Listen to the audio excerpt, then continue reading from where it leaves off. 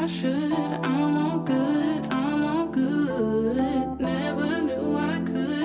I'm all good, I'm all good. Phoenix Tales is a community celebrating everyday women overcoming extraordinary challenges in their lives, discovering the fire within, and like the phoenix, enduring the ashes to rise again. Each of you has a phoenix tale or a phoenix moment. As we create this community of women with grace and grit, share your own phoenix tale or your own phoenix moment on our website. We're honored to hear another story, to welcome another phoenix. Today's guest is Maida Wagner, the author of What's Your Creative Type? Harness the Power of Your Artistic Personality, and an instructor of creative and communications writing at Emerson College. With warmth, wit, and honesty, Maida recounts how losing her mother as a teen becomes the nexus of her finding and creating a life far removed from that personal tragedy. Please welcome Maida Wagner. Welcome, Maida. So the first question, actually the only question I ever ask to start this conversation is, was there an event in your life, personal or professional, that was challenging, that might have reshaped the course of your own life? The most significant event of my life was when my mother died suddenly when I was 17. And that obviously came as a shock and was a horrible age to lose a mother, even though it's horrible at any age. And it really shaped me as an adult, especially because being 17, I was on the cusp of adulthood. And I think it directed me down certain paths that in some ways were beneficial, in some ways were very challenging to me. So did she die quite suddenly, or had she been ill for a while? No, it was very sudden. She died of an aneurysm. And so she just woke up with a headache one day, a searing headache, was taken to the hospital, went into a coma. And 2 days later, she died. And I was absolutely stunned. I'd always heard stories of how people come out of comas, and I just assumed she would. Like, of course she would. She was my mother. So right. It came as a complete shock. And unfortunately, if I were to search for the silver lining, I think it led me into greater creativity in a sense, because she was always such a cheerleader of any silly little drawing I did, any little poem I wrote or whatever. And I think I do feel influenced by her to kind of go down those paths because of her. So after your mother's death, I'm sure it reshifted or reorganized sort of the family dynamic, since your father became a single parent. So how has that relationship changed? Oh, I've got quite a story for you on that one. We had a friend group of 5 close friends in high school. And sadly, one of them, her father died the summer before our senior year. And then my mother died that November. And half a year later, my father and her mother started dating. And the following winter, they got married. So I have now for decades been stepsisters with one of my closest friends. So it's all very Brady Bunch. Did you have any resentment about that, or you were happy? It was fast for me. It felt too quick. And I think there was a little bit of an attitude of once you were in college, you were sort of a grown up and you were away most of the time anyway. But it's not true. You're really home half the year. And then my father moved into my stepmother's house. So it was too many changes too quickly for my sake. Mm-hmm. And it took a toll. They've been together all these years. She's taken great care of him. He's been through some medical stuff recently, but doing great. But nobody likes to see their parent remarried and not that quickly, I guess. That's amazing. So Can you go back to, you were just about to start college, I'm assuming, at that age, and as you said, on the cusp of adulthood. How did it really reshape you during those first 4 years? I mean, those 4 years of college life where it can be so formative. My mother died right before I was to get my college applications in. And I was like editor of the year, but I was doing all this stuff and I wanted life to kind of continue. I was also now cooking for me and my father. I was going to, in Judaism, you say a prayer every day for, I think 11 months I basically woke up, went with my father to temple every morning at 6 a.m., came back, got dressed for school, went for a full day of school, did the yearbook stuff, did the other stuff I was organized with, came home, made dinner, did my homework or saw my friends. It was a crazy time for me, but I wanted to keep busy because I didn't really want to deal with the reality of what had happened. When I went away to school, I felt very odd, like just this sort of a little bit of an outsider, because who would have gone through that experience at that point? But I did have a great friend who had gone through that with her father, and we kind of bonded over that. And then I met my husband, Matt, while I was still in school, even though he was in school in New York. He used to come up to Rhode Island. To be quite honest, I never imagined getting married so young, being attached so young, any of that. But I think part of it was because I was like longing for connection with someone and longing for my own family in a sense. Mm-hmm. So everything got kind of sped up a little bit. And then after college, I went to law school as sort of the safe choice, I think, for me. And I hated it the way I have never hated anything in my life. I relate so hard to that. I'm not going to say I never quit anything, but that was a huge thing to quit. And I woke up one morning after, I think I went for 3 semesters. So you can imagine the money I paid out after that. The student loans took 10 years to pay back for something I never completed. But I woke up one morning, I could not get out of bed. And I just called 5, 6 different people. I was like, do I have to? And they were all like, no. And so I was like, that's it. I'm quitting. And you never saw anybody so happy to remember back in the day, you might even be too young for this. You would go to these temp agencies and they would see how fast you type. I could type crazy fast with a lot of errors, but they didn't count those. They just looked to see how fast you could type. And they got me a job, like an administrative assistant job at National Audubon Society. And you never saw anybody so happy to take on like sort of just this sort of job and just be freed from law school. To this day, I'm not sure why I hated it so much. I don't think I would have hated the practice of law as much, but it felt like it took every creative little ounce of creativity in me and just squeezed it out. And it was all memorization and rote. And it was just terrible. I just hated it. So I was so happy. I was so happy to go and take typing tests and all this stuff that I probably thought was beneath me. But in this circumstance, it was freedom. Wow. So because of the loss, do you think that really kind of created the foundation of your marriage? Because I know that you have a very long and happy marriage. I think I found somebody who, besides being very cute and very smart and very successful, was very sweet and kind. I really sort of fell apart a couple of years into the relationship, and like 4 years after my mother had died, my senior year of college, I developed terrible insomnia, terrible phobias. Really wasn't functioning that well. I wouldn't blame him if he had given, he was like a 22-year-old kid. If he had just been sort of like, oof, this is a bit much for me. This is not what I bargained for. Oh, because when he met me, I was just fine and delightful,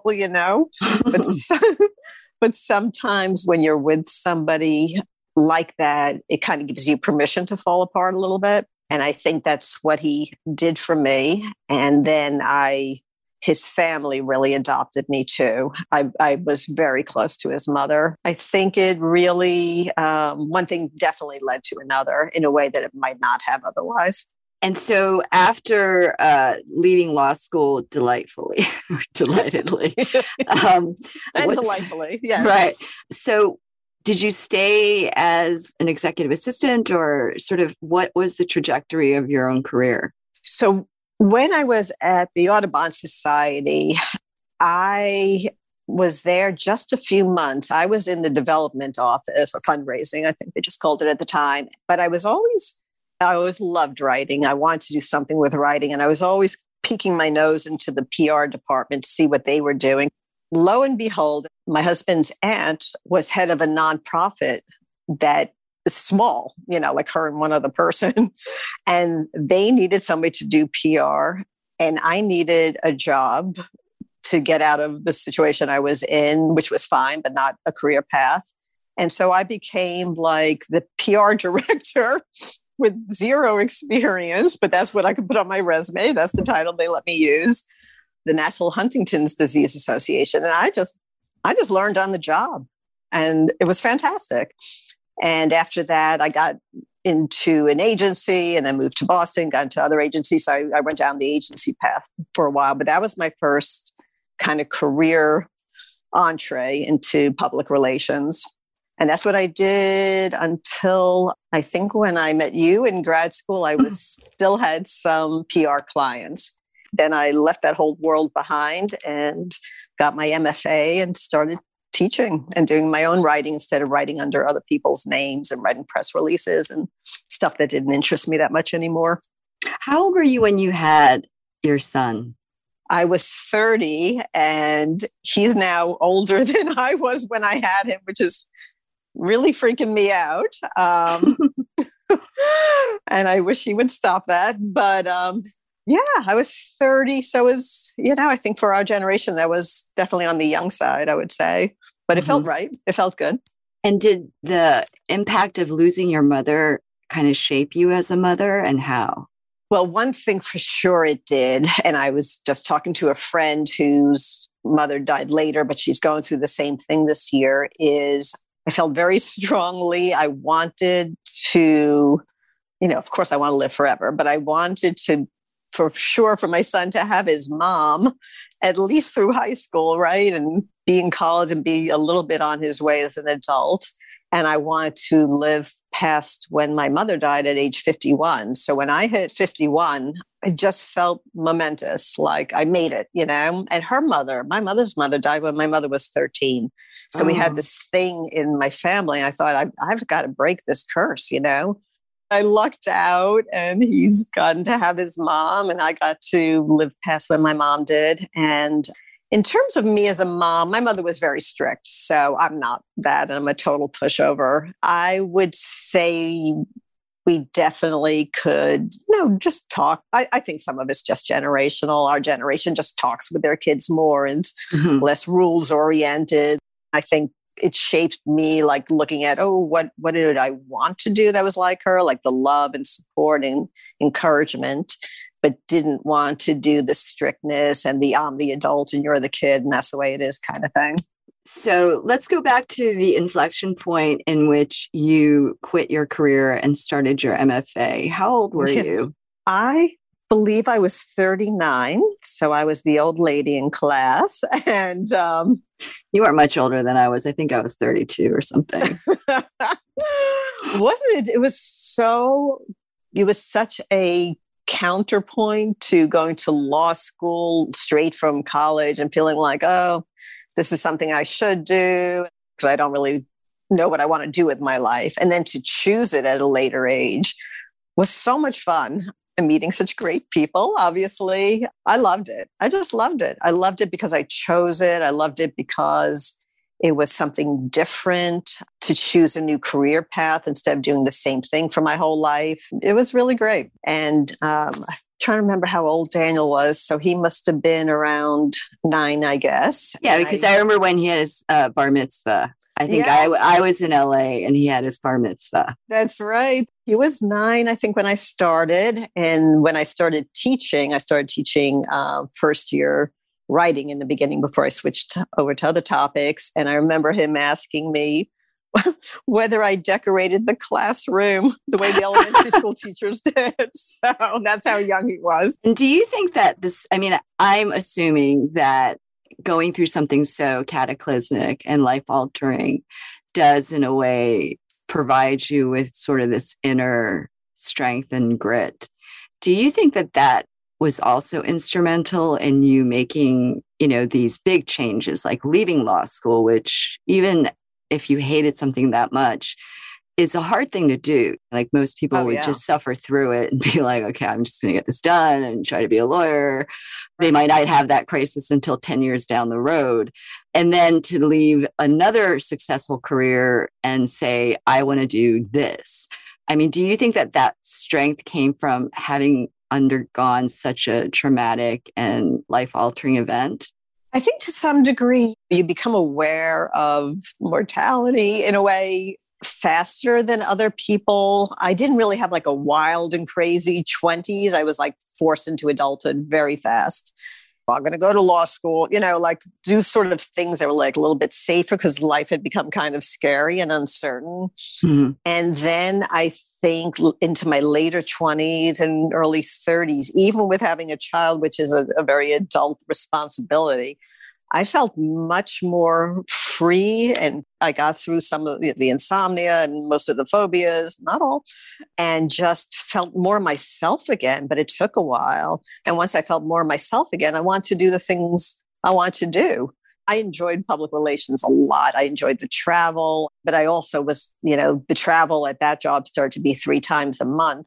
And Daniel, I think, was 5 or 6 or 7 at that time. I was like, that's not going to work for me. I didn't feel like that was something I want to be away 3 times a month, with my husband also having a busy travel schedule. So that kind of made me start to think, well, what else might I want to do? And what if I did go back to grad school? And then in grad school, I was like, what if I taught? Like, I never thought about teaching. So one thing started to snowball in a really fantastic way, actually. So my mom also lost her mother when she was 18. And something that I've always noticed about her is this sort of, it's not an immaturity in her personality, but just kind of like as if she were frozen in time on some level at that age, right? Oh, interesting.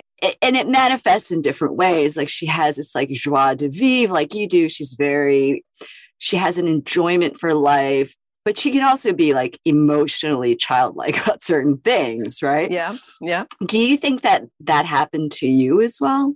I don't feel frozen in time, but I guess I do feel like I wanted to recover myself, Mm-hmm. like when you go through something traumatic and then it starts to hit you in different stages. First, I was in some level of denial. And then once it started to really hit, I didn't feel like myself, and I didn't like that. So I think I was very determined to get back to my usual self, which generally is pretty optimistic and laugh a lot and all that stuff. I wanted myself back. I couldn't have my mother back, but I wanted myself back.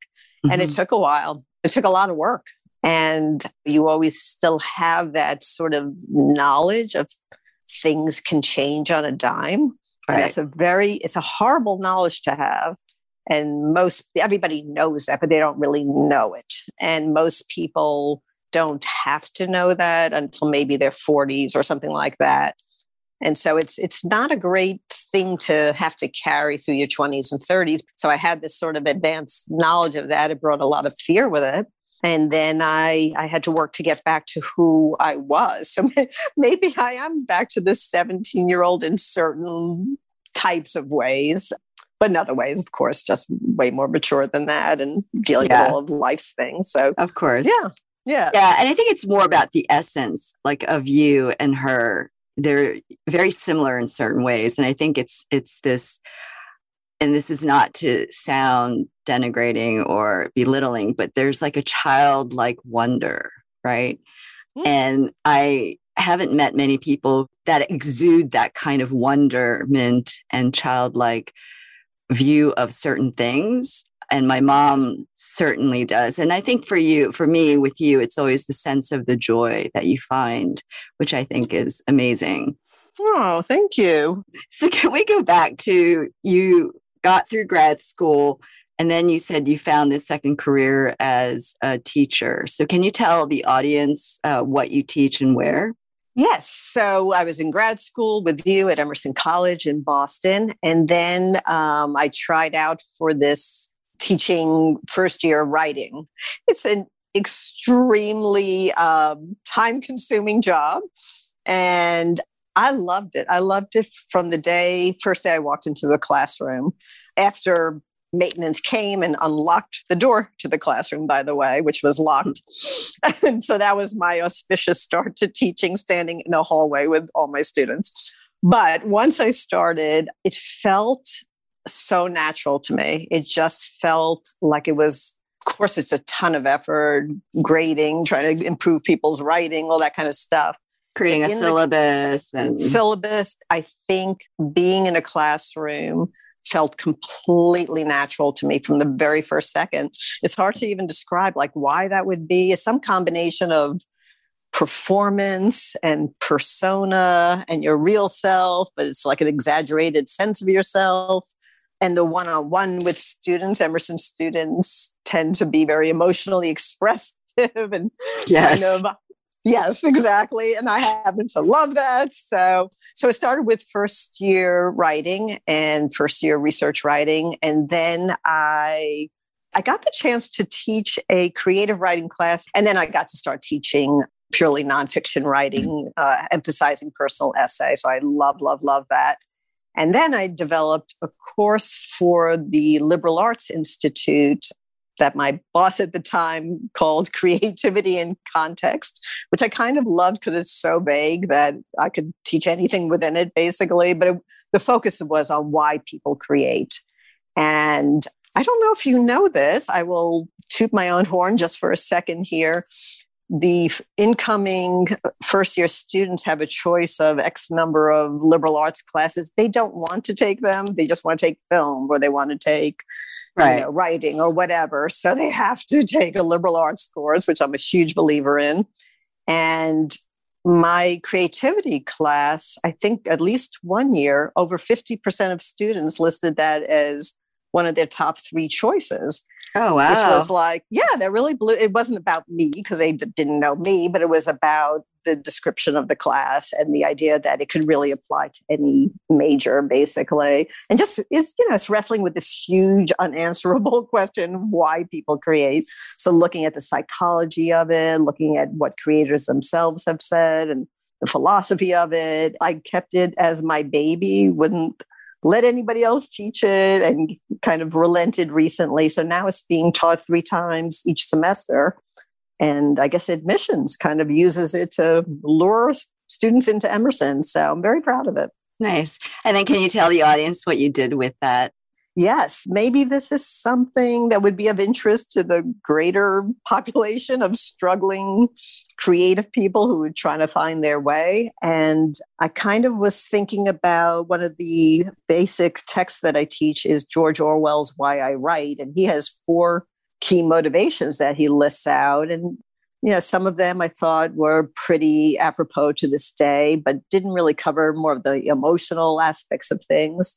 And I just started really going down this rabbit hole of looking at artists, their memoirs, their journals, interviews with them, podcasts, just everything, films about them, digging, why they said they created, and came up with, basically, when I looked across hundreds of them, I could narrow it down to 5.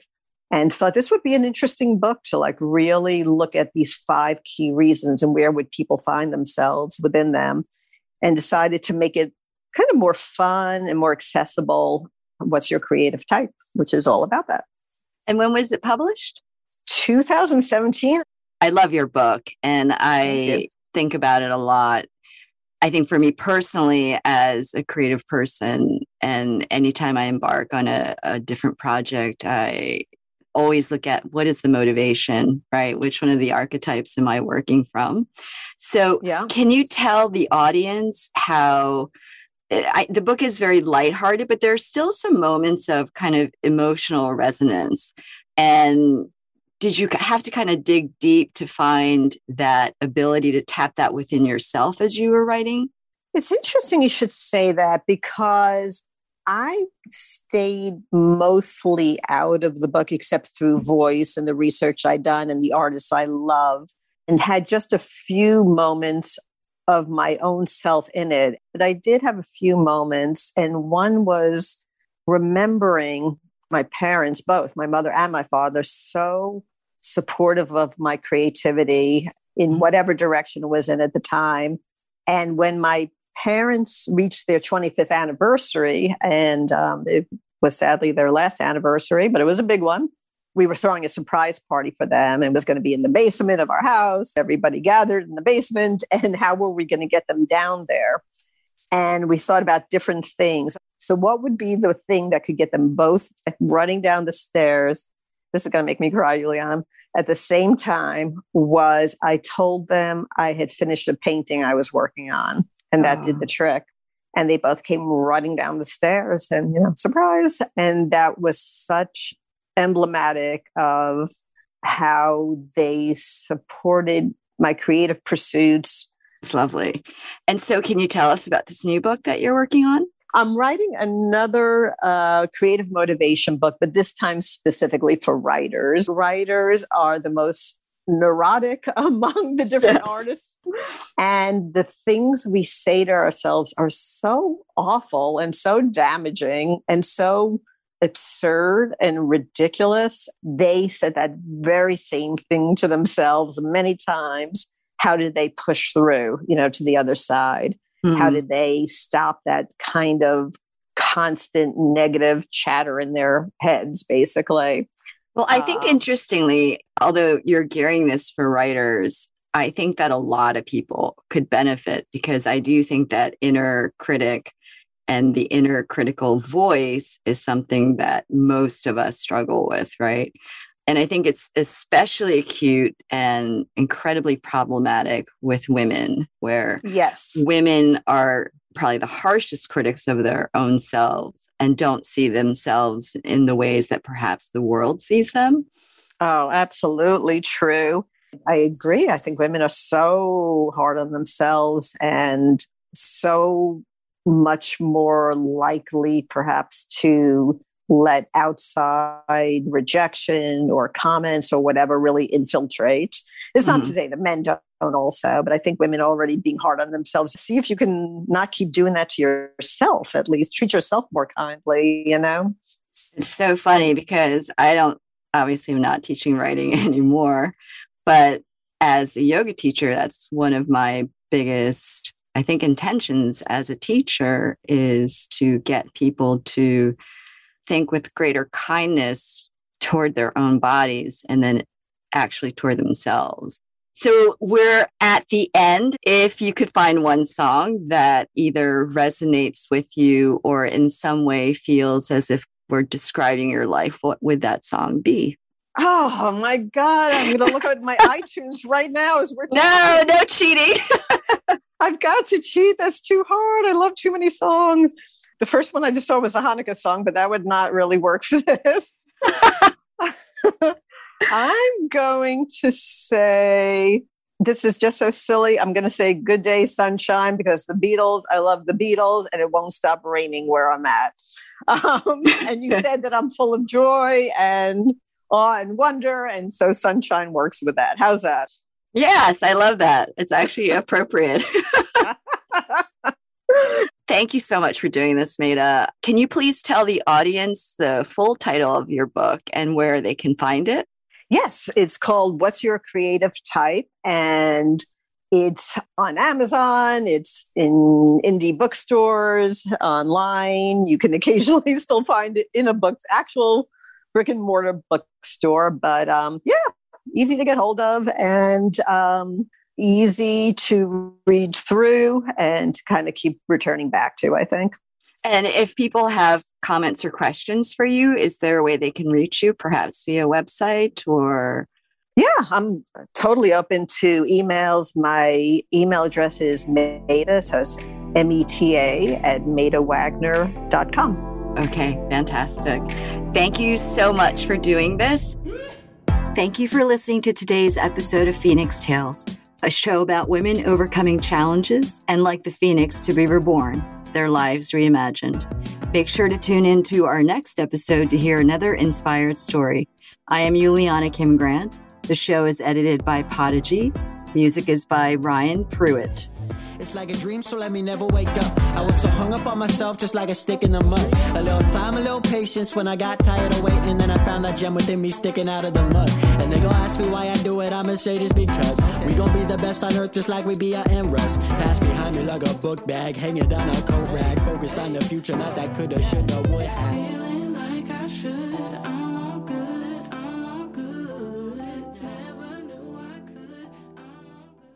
If you enjoyed today's episode, please leave your comments on the platform where you get your podcasts. If you think you have a Phoenix tale, please send us a note on our Instagram and Facebook pages. If you just want to stay connected to Phoenix Tales, once again, you can go on to our Instagram and Facebook pages to get all the latest updates.